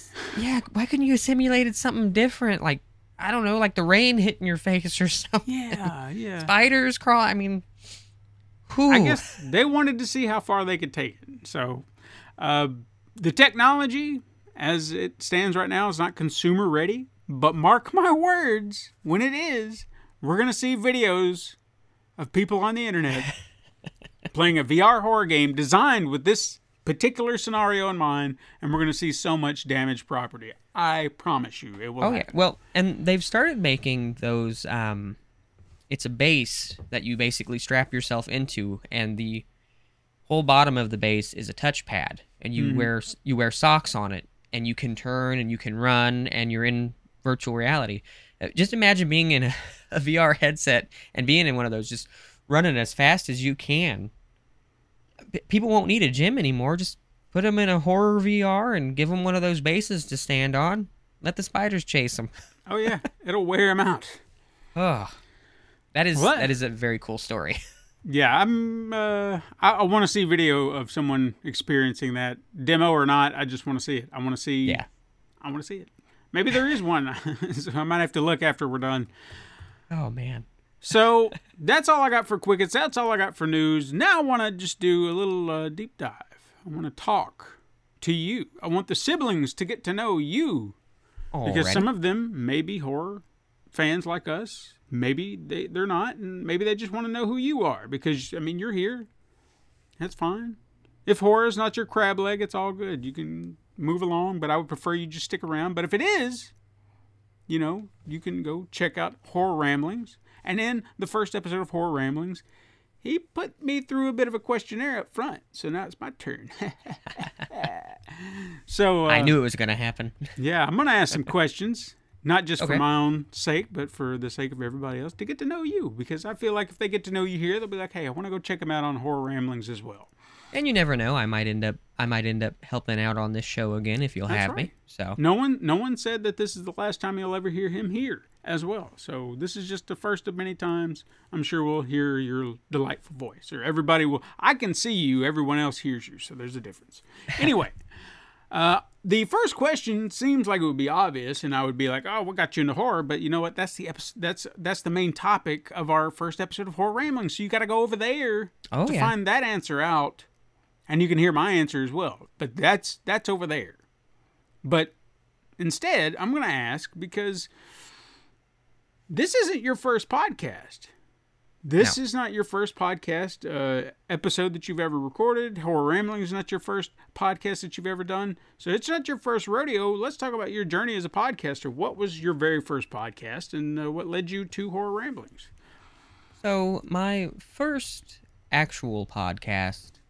I had done some consulting work on some random podcasts with some people, but the first actual podcast that I did was a podcast called Dirty Drinking Dads, which was a podcast that I did with a buddy of mine. You ever want to hear the vulgar side of me, that is the podcast to do it on. We haven't recorded in quite a long time on that show, but we would have some beers. I would smoke a cigar, maybe two, and we would talk about just very random things. It's crude. It doesn't care about people's feelings. We don't make fun of anybody or anything like that.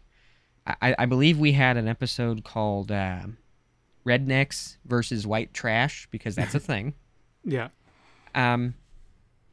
And it was all in good fun. We never like tried to say anything to hurt anybody's feelings or anything. We talked about some serious subjects, things like that. I enjoyed the show because I enjoy joking around, and I do have a vulgar sense of humor sometimes. But the horror side of me really wanted more. You know, I go to conventions.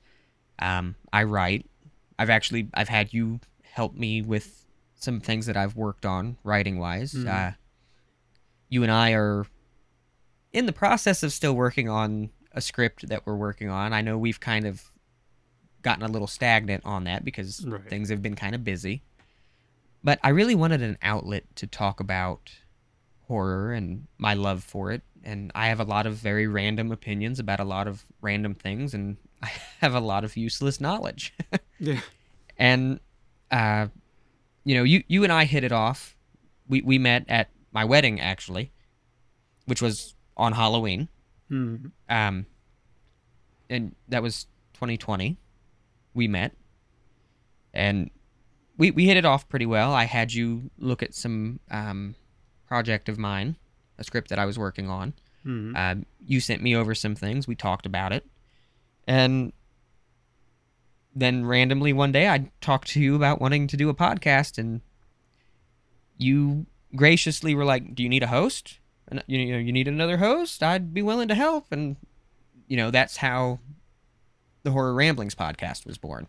Right. I enjoy talking to people. I hate the sound of my own voice, but I do enjoy talking with people. And there might be people out there that like what I have to say, and if anybody can take away from anything that I have to say, or if it can bring some people joy, well, I'll talk all day. Yeah. So that's really my podcast journey. I mean, it's not as, extravagant as I'd like to say it is. I've, like I said, done a little bit of consultation stuff for some friends of mine, things like that. The first podcast that I really had any kind of sort of control in was the Dirty Drinking Dads podcast, though. Right. And I was mainly the co-host of that show. My friend was the one that wanted to do it.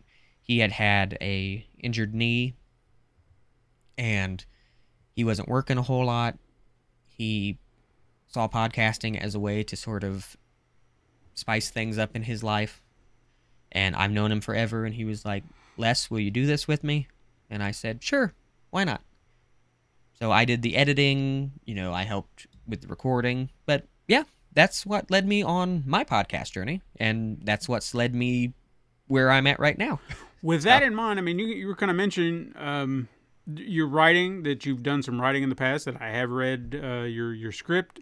You have an obsession with, Nightmare on Elm Street and Freddy, and we've kind of touched on that. You mentioned that. I wanted to kind of mention the script that you wrote and the script that we're writing. Have you kind of always felt like you've had a creative streak in you, like from a very young age, or did suddenly a desire just kind of bubble up in you one day and it's like, no, I'm gonna do this myself. I want to try this myself and kind of kick that thing off?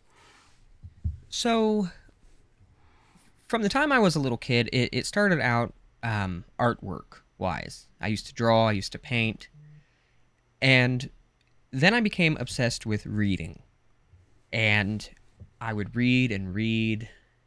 When I was in elementary school, I read the Scary Stories to Tell in the Dark books, which were extremely controversial even at that time. And then I thought, I bet I could tell some good stories. And my aunt, may she rest in peace, who I was extremely close to, she was my Aunt Jenny. My daughter actually has her middle name because of my aunt. My aunt used to tell me stories, and we used to go back and forth and tell each other stories all the time. And that always just resonated with me. And she always used to tell me, Les, you are one of the most creative little boys I know. Never give that up. And it was always my dream to make a movie. I don't know why. I saw people in movies, and I always thought that was exciting. Yeah. And I always told everybody, if I got a movie made, my first date to my big first movie would be my aunt. She's no longer with me, but I guess she would be there in spirit. But, yeah, ever since I was a kid, I just enjoyed telling stories and everything else. And I won't get too much into it because it is on the podcast. But I will say I was a scared kid for the longest time. And then that kind of changed. And it changed because of Nightmare on Elm Street, which that's about all I'll say on that. That way, there's some excitement on the other podcast there for people. But that has always been my go-to. And you know the script that I worked on. I had taken and thought, why not do the Nightmare on Elm Street thing from a different angle? Right. And I thought of an idea that I'd like to say not a lot of other people have thought about. I think it's a concept that not a lot of people have thought about. And I kind of pushed it, into the world. I hope that as we talk about that on one of our future episodes of Horror Ramblings, I hope the right people hear it. Dreams can come true. You never know. Never know. But I think the reason that I've focused so much on that script is because of the love that I have for that film franchise. Sure. I've always been an idea guy. I can push ideas out there into the world all day. I'm not always good at executing them as much as I would like to say. You know, writing things out and everything. I'm very tedious with writing. And my writing style is definitely different. I will say that that's one other area. There's a lot of areas where I'm glad that I met you. That's one area where I'm really glad that I met you, because you are very elegant with your writing and with your speaking. And, you know, you've written things out and helped me rewrite some things, and it's really helped me a lot, which I am eternally grateful for. And then obviously, you know, you sent me a post about a film festival, which led to us working on the script that we're working on now. I know, I remember that well, because we talked about doing a short film, and you said most of the projects that you had, you didn't know if you could really compress those down into something short. Yeah. And so you asked me if there was anything I had, and I just remember thinking, well, I do have one thing, but it's really out there. And that's how the Mr. Freak concept came into existence, which is, he's kind of like Freddy meets Pennywise meets the Babadook. He's definitely something else. But no, I would like to say that my creative side has always been there. Mm-hmm. I just think that my aunt really brought that out, because above anything else, when I was a kid, she listened to me. She valued what I had to say. Yeah. And, like, I hate to sound preachy, but if any of the listeners out there have kids and your kids are telling you things, just listen, because that makes the world of difference to them. So...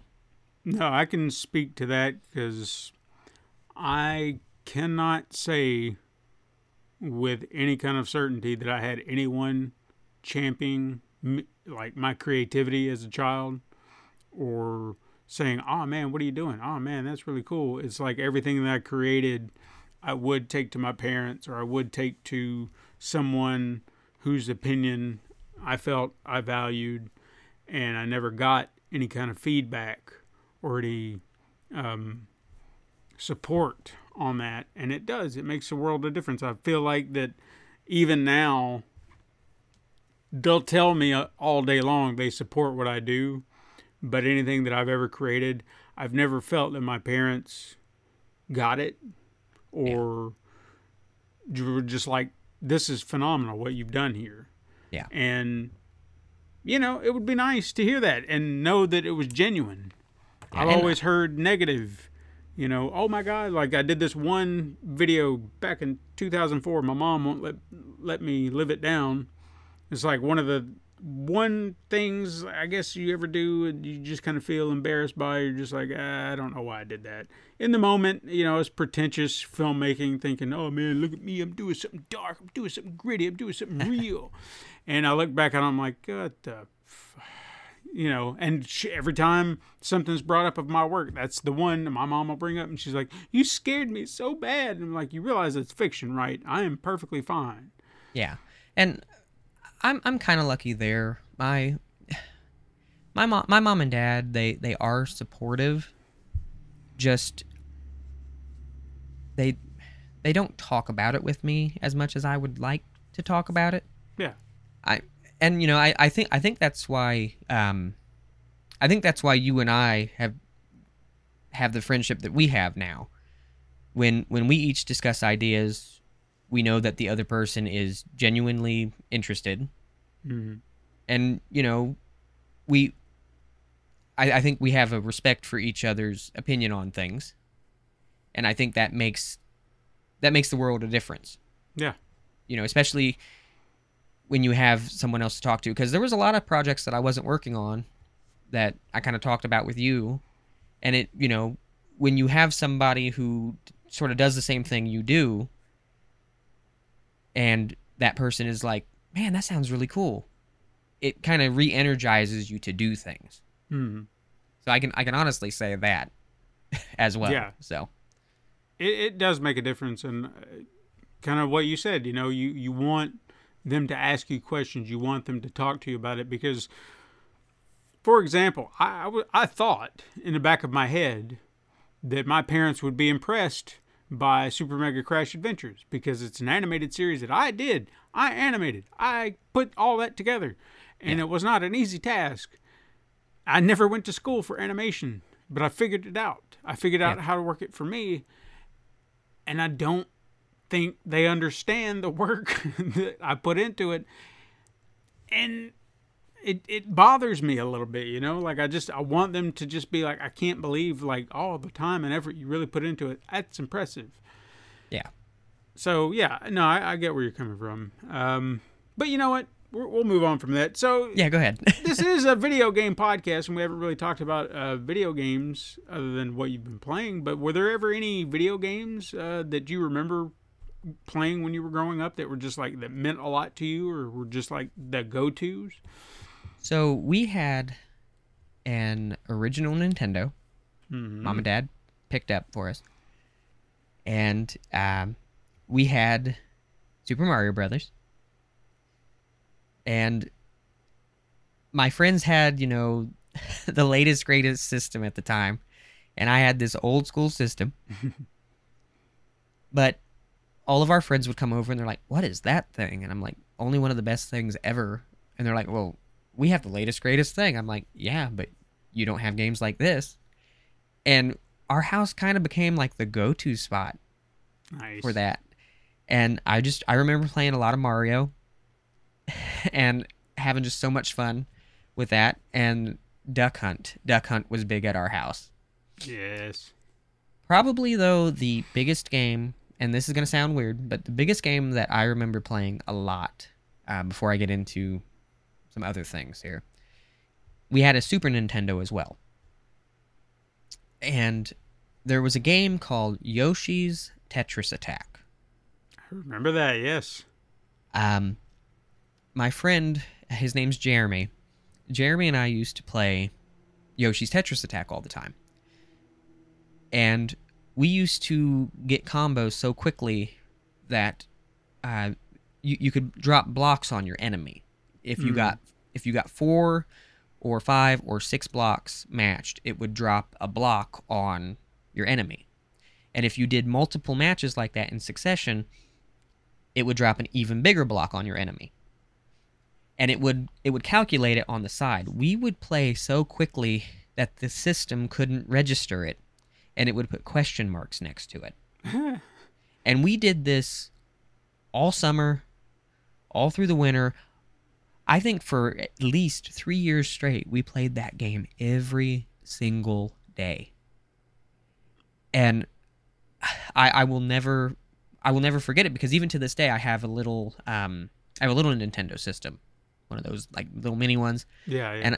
And my one buddy, he hacked into it and he put other games on it.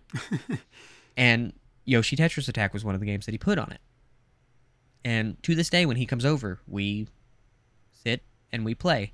And I'm not old by any means. Neither one of us is old by any means. You're not old by any means. I'm not old by any means. My buddy's not old by any means. But I'll tell you one thing. My fingers do not work as quickly as they used to. It's still so much fun to play, but man, the struggle is real. I bet. And after the Super Nintendo, we got into the PlayStations, and a lot of Dragon Ball Z fighting games. That is a prominent game in my life. I think the one was called Tenkaichi Budokai 3. And it had so many characters to unlock. You could unlock characters from the original Dragon Ball show all the way up to Dragon Ball GT and everything in between. Wow. And anyone who knows me, which this might be a little fun fact you don't know, when it comes to anime and things like that, I always gravitate toward like the old characters. I think they're really cool. And the old character in Dragon Ball Z is Master Roshi. Well, one of our big standout moments was on the hardest difficulty of the game. My buddy Jeremy played as Master Roshi, and he went up against Super Saiyan 4 Gogeta, which is like the strongest character in all of the game. And he played, I don't know, maybe 10 rounds.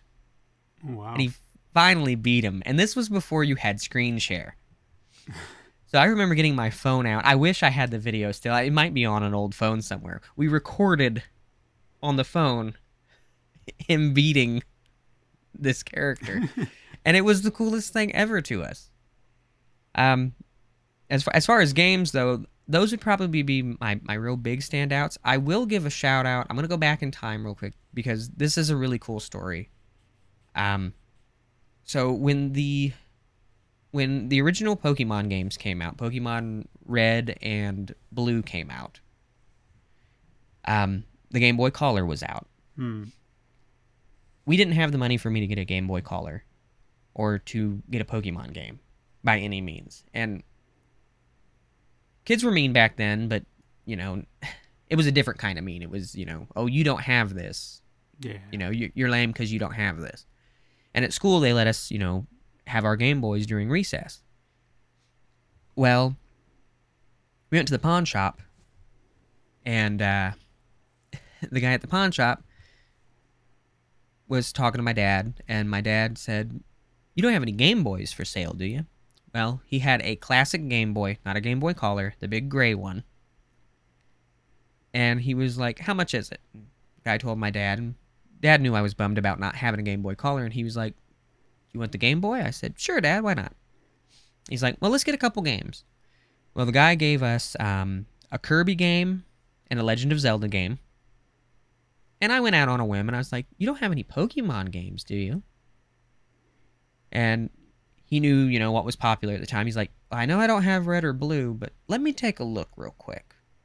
And he pulls out a yellow cartridge with Pikachu on the front of it. Nice. Pokemon Yellow. And Pokemon Yellow, Pikachu follows you around in it. Which at the time, none of the other games did that. Right. So when I went back to school, I brought my Game Boy. I was so proud of myself. Everybody was like, "That's not even a Game Boy Color. That's a normal old Game Boy." I said, "Yeah, but look at this." And I turned on Pokemon Yellow, and as soon as they saw Pikachu with me, I was the coolest kid in 3rd grade. But I will never forget that, because it was just a phenomenal thing. You know, we weren't poor by any means growing up. Yeah. But, you know, we got by. That's the best way I could put it. So when Mom and Dad could do little things for us like that, they did.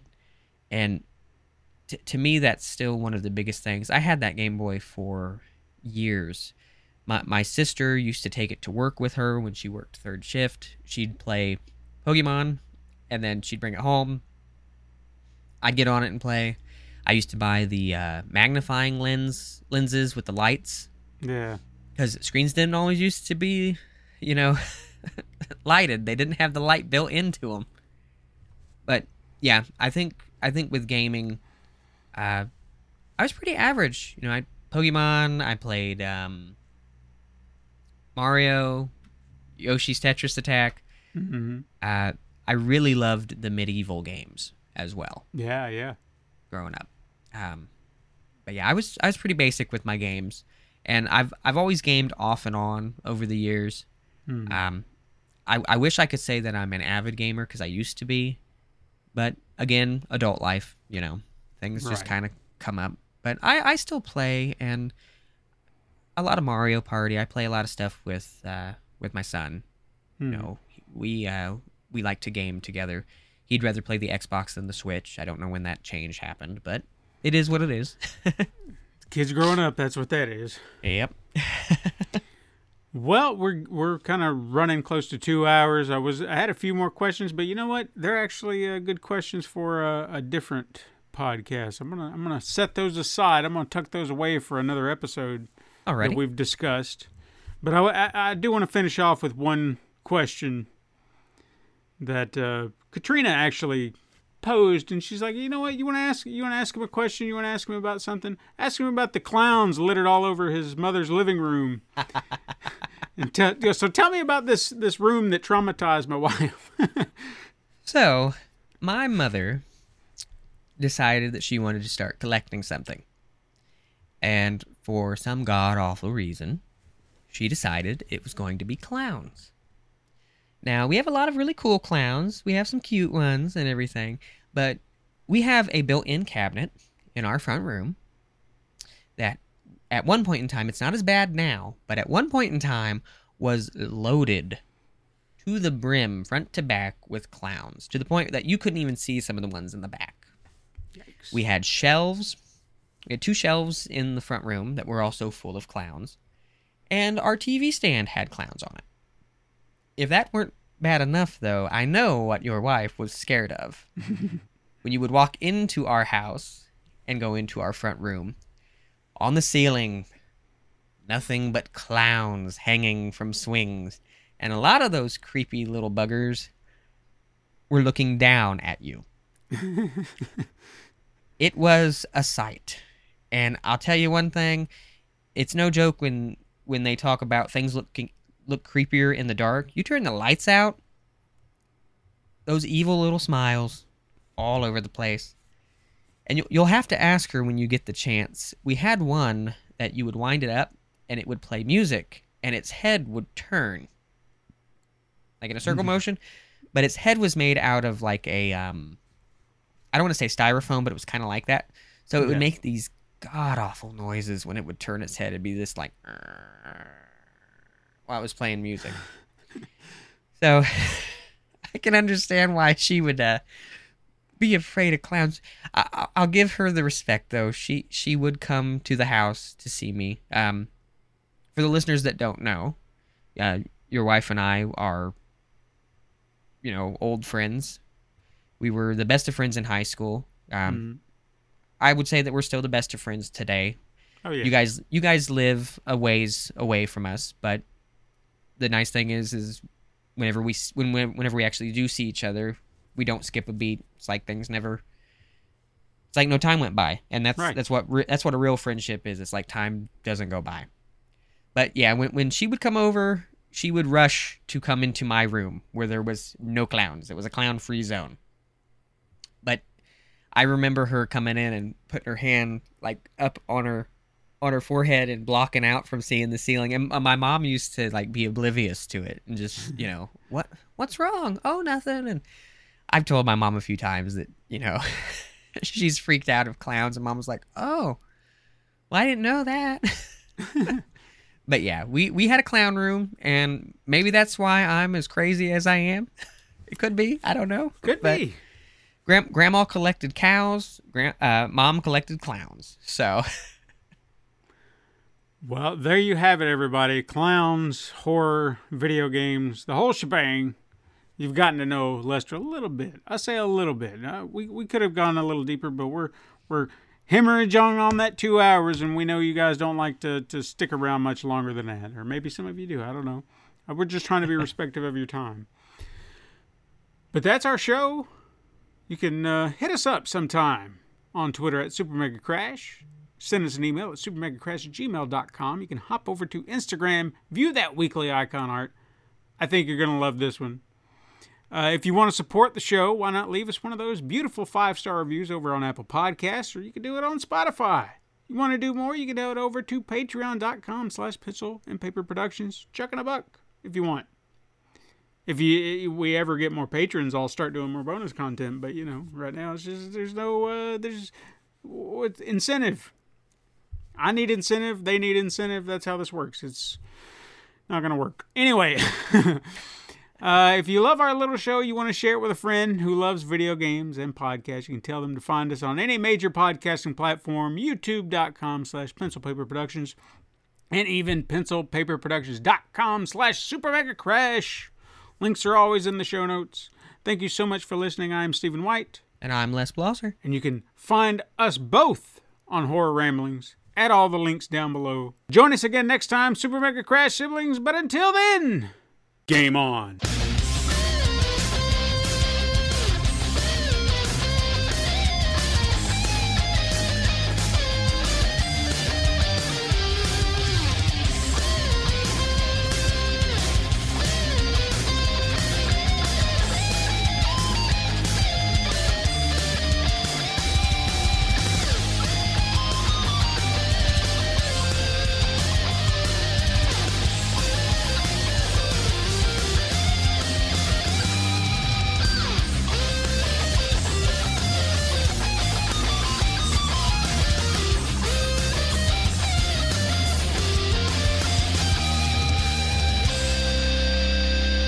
This has been a Pencil and Paper Podcast Network production.